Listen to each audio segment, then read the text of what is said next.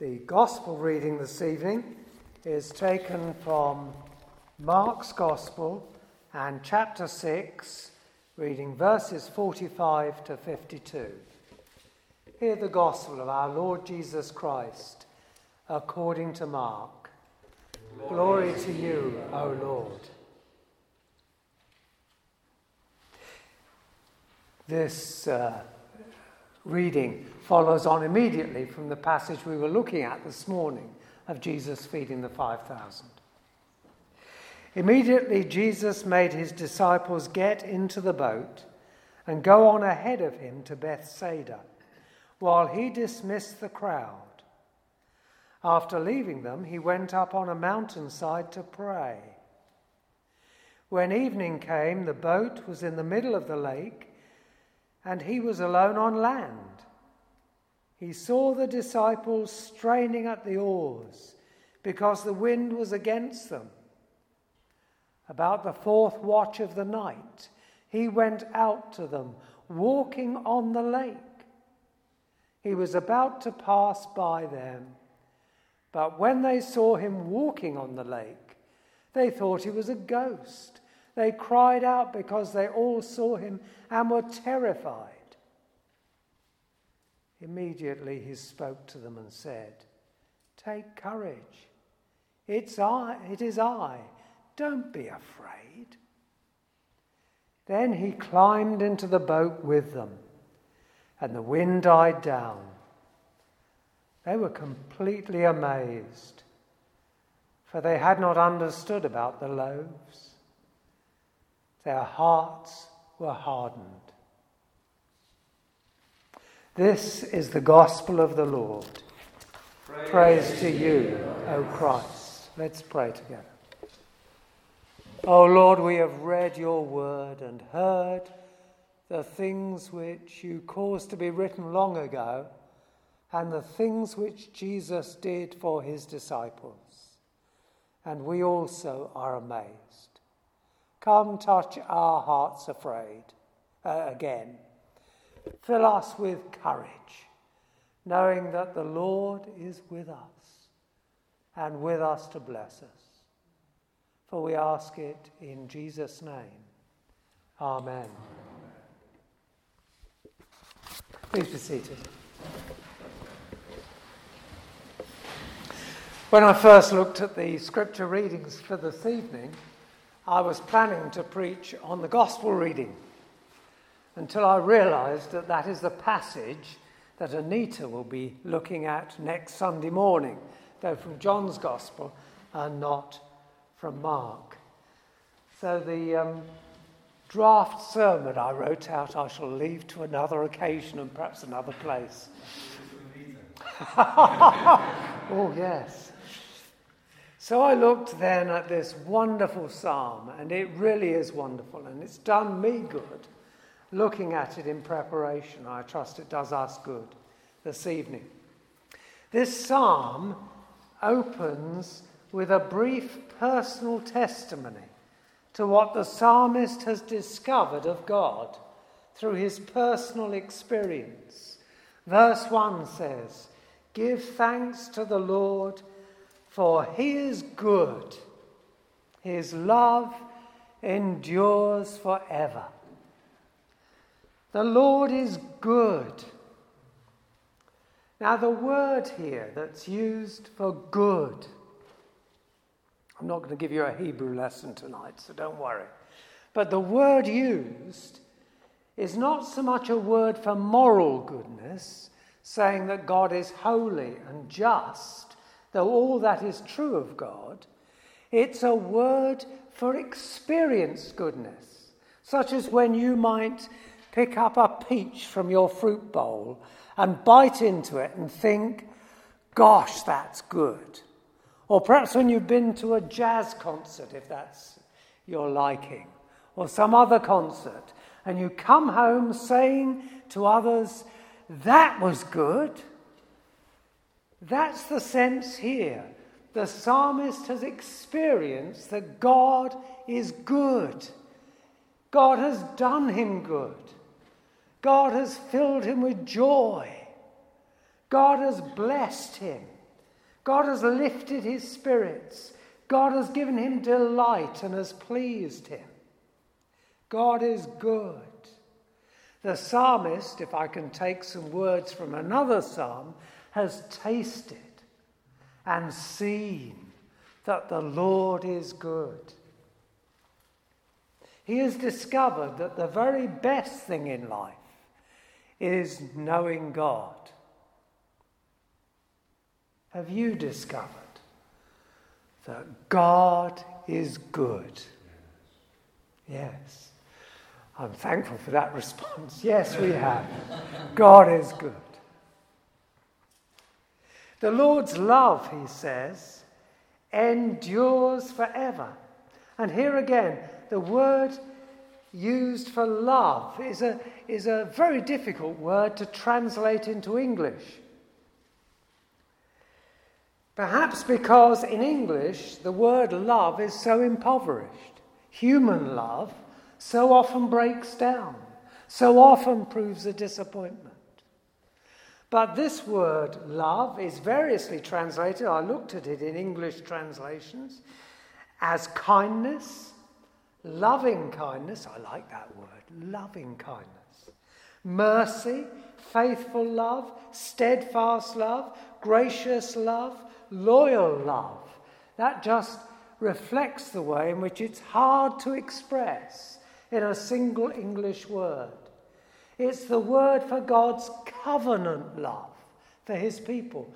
That love he has for them, by which he takes hold of them and embraces them and makes them his own and will not let them go. It's love which says, I am your God and you are my people. It's a love which does not fail even when God's people fail. If you've been following our readings through the Old Testament, remember the book of Hosea. A picture of how our love for God sometimes fails and we are faithless. But God's love never fails. His love, says the psalmist here, endures forever.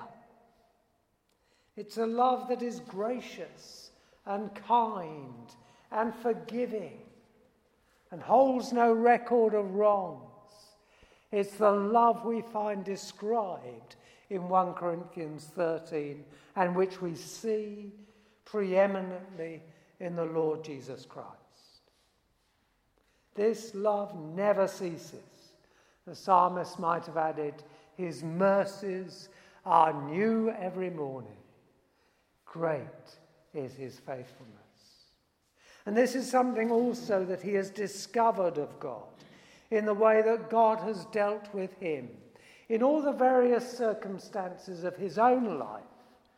Sometimes he has been filled with a sense of love for God, full of passion for God. Other times maybe not so. His heart has grown cold. Maybe at times he's even been resentful towards God. But God's love for him has never failed. It's held him fast.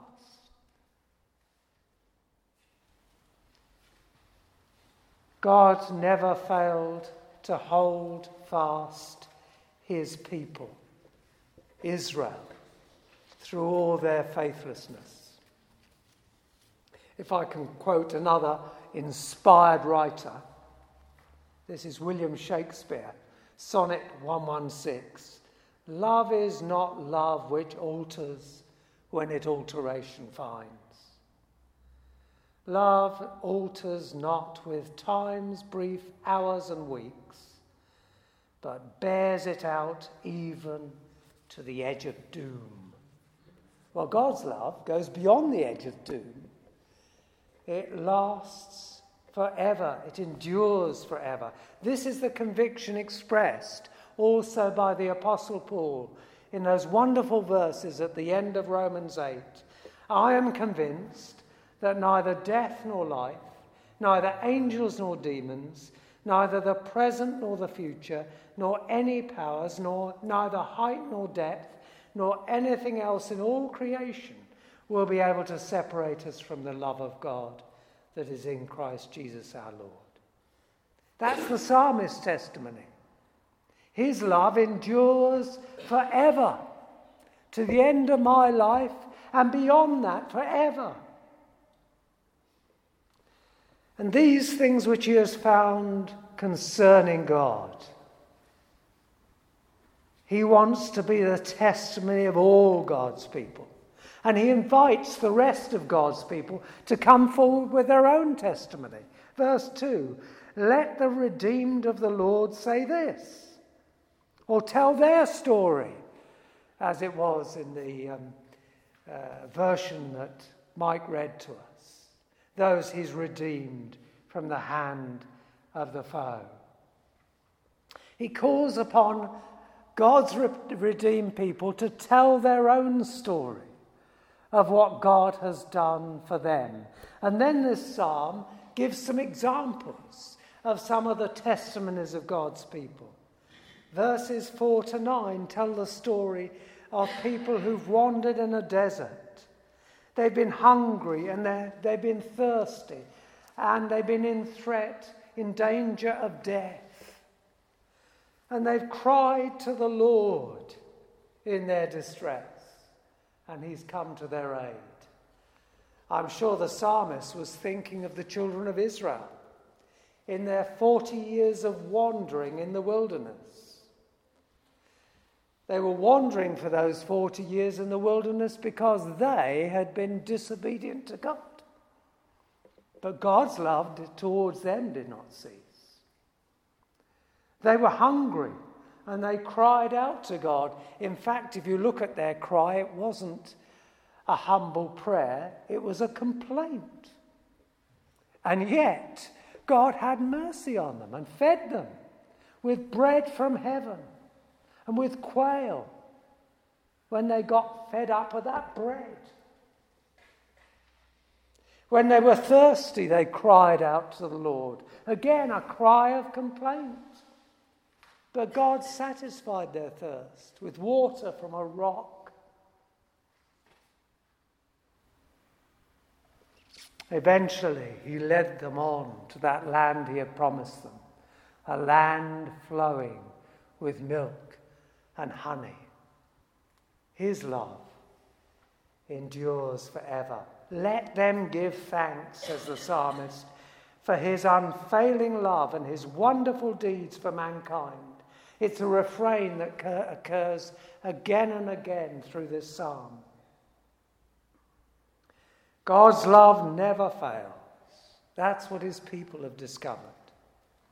And this repeated testimony is then concluded with a summary of the testimony of the previous verses. In this case, verses 8 and 9. For he satisfies the thirsty and fills the hungry with good things. I love that word, satisfies. It expresses the fact that we need nothing else and we can long for nothing else because God himself has satisfied us. And tonight, this sense of thanksgiving surely is echoed in our own hearts as we come in a little while to break bread and drink wine, to remember all that Christ has done for us. He who spoke of himself as the bread of life and as living water, who has given himself for us. He's the one in whom we find the fulfillment of this section of the psalm. And he is the one who satisfies the hungry soul and the thirsty spirit. Are you satisfied with Christ this evening?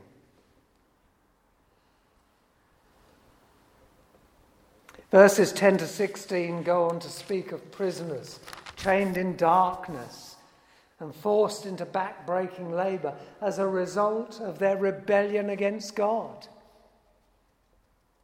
They got themselves into that place. They deserved their fate Should they not have been left in darkness? But when they cried out to the Lord, he broke their chains and brought them out of darkness into light. As I was preparing this message on Psalm 107, I was struck by some words from Bible Society's magazine, Word in Action. Their chief executive, Paul Williams, wrote this. He says, "I was powerfully impacted by my experience of visiting prisoners in Guatemala in a maximum security prison for ex-gang members. These were prisoners who'd been involved in drug-connected violent crime, who had very little freedom, and yet, because of the work of Bible Society, there was an inner freedom that they had discovered in encountering God through the Scriptures. I think our prison work abroad and in this country is remarkable in that the gospel is an incredibly liberating message, even for those who are in prison. Psalm 107, that's what I was preparing when I read this. Psalm 107 is a wonderful psalm about those who were cast in gloom and imprisoned, and how God's presence and the word brings liberation. We want to see people whose lives have led them to suffer external restriction to their freedom, being in a position to encounter an enormous inner freedom through the Scriptures, which will then work its way out into every aspect of their lives. Amen to that? Amen. But we too, we don't have to have been drug cartel members. We too can identify with the words of this psalm, can't we? And of this section of the psalm. Think of Charles Wesley's great hymn, "And Can It Be That I Should Gain?" Long my imprisoned spirit lay, fast bound in sin, and nature's night. Thine eye diffused a quickening ray. I woke, the dungeon flamed with light. My chains fell off, my heart was free. I rose, went forth, and followed thee. Jesus has broken down gates of bronze and cut through bars of iron to set us free from the cruel imprisonment to sin and death. We cannot but praise him for his unfailing love and the wonderful things that he's done for us. I'd love to spend more time on all these other sections, but I'm going to skim through them very quickly. Verses 17 to 22 speak of those who suffered from deadly sickness and called on the Lord to help. He sent out his word and healed them. He rescued them from the grave.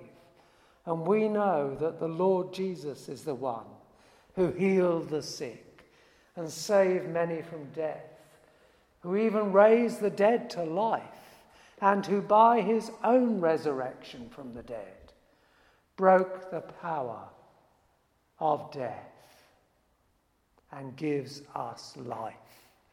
Life which, like the love of God, lasts forever. Verses 23 to 32 recount the experience of those in peril on the sea. They cried to the Lord in their distress, and the Lord rescued them. He stilled the storm to a whisper. The waves of the sea were hushed. They were glad when it grew calm, and he guided them to their desired haven. That's the gospel reading we've read, isn't it? Jesus is the one who came alongside his terrified disciples, who calmed the storm, brought them safely to their destination. And he is the one who continues to quieten the hearts of terrified disciples today. His love never fails. He is the same yesterday, today, and forever. And so I think the psalmist would say to us, now it's over to you. You tell your story. We also have a story to tell. We are a people who've been redeemed by the Lord from sin, death, darkness, and despair. Let the redeemed of the Lord tell their story, says the psalmist in verse 2. We should rejoice in being able to tell our story of what the Lord has done for us, not just here as we sing hymns together and praise God together, but when we talk to our friends and see people in the street and tell them the things that God has done for us.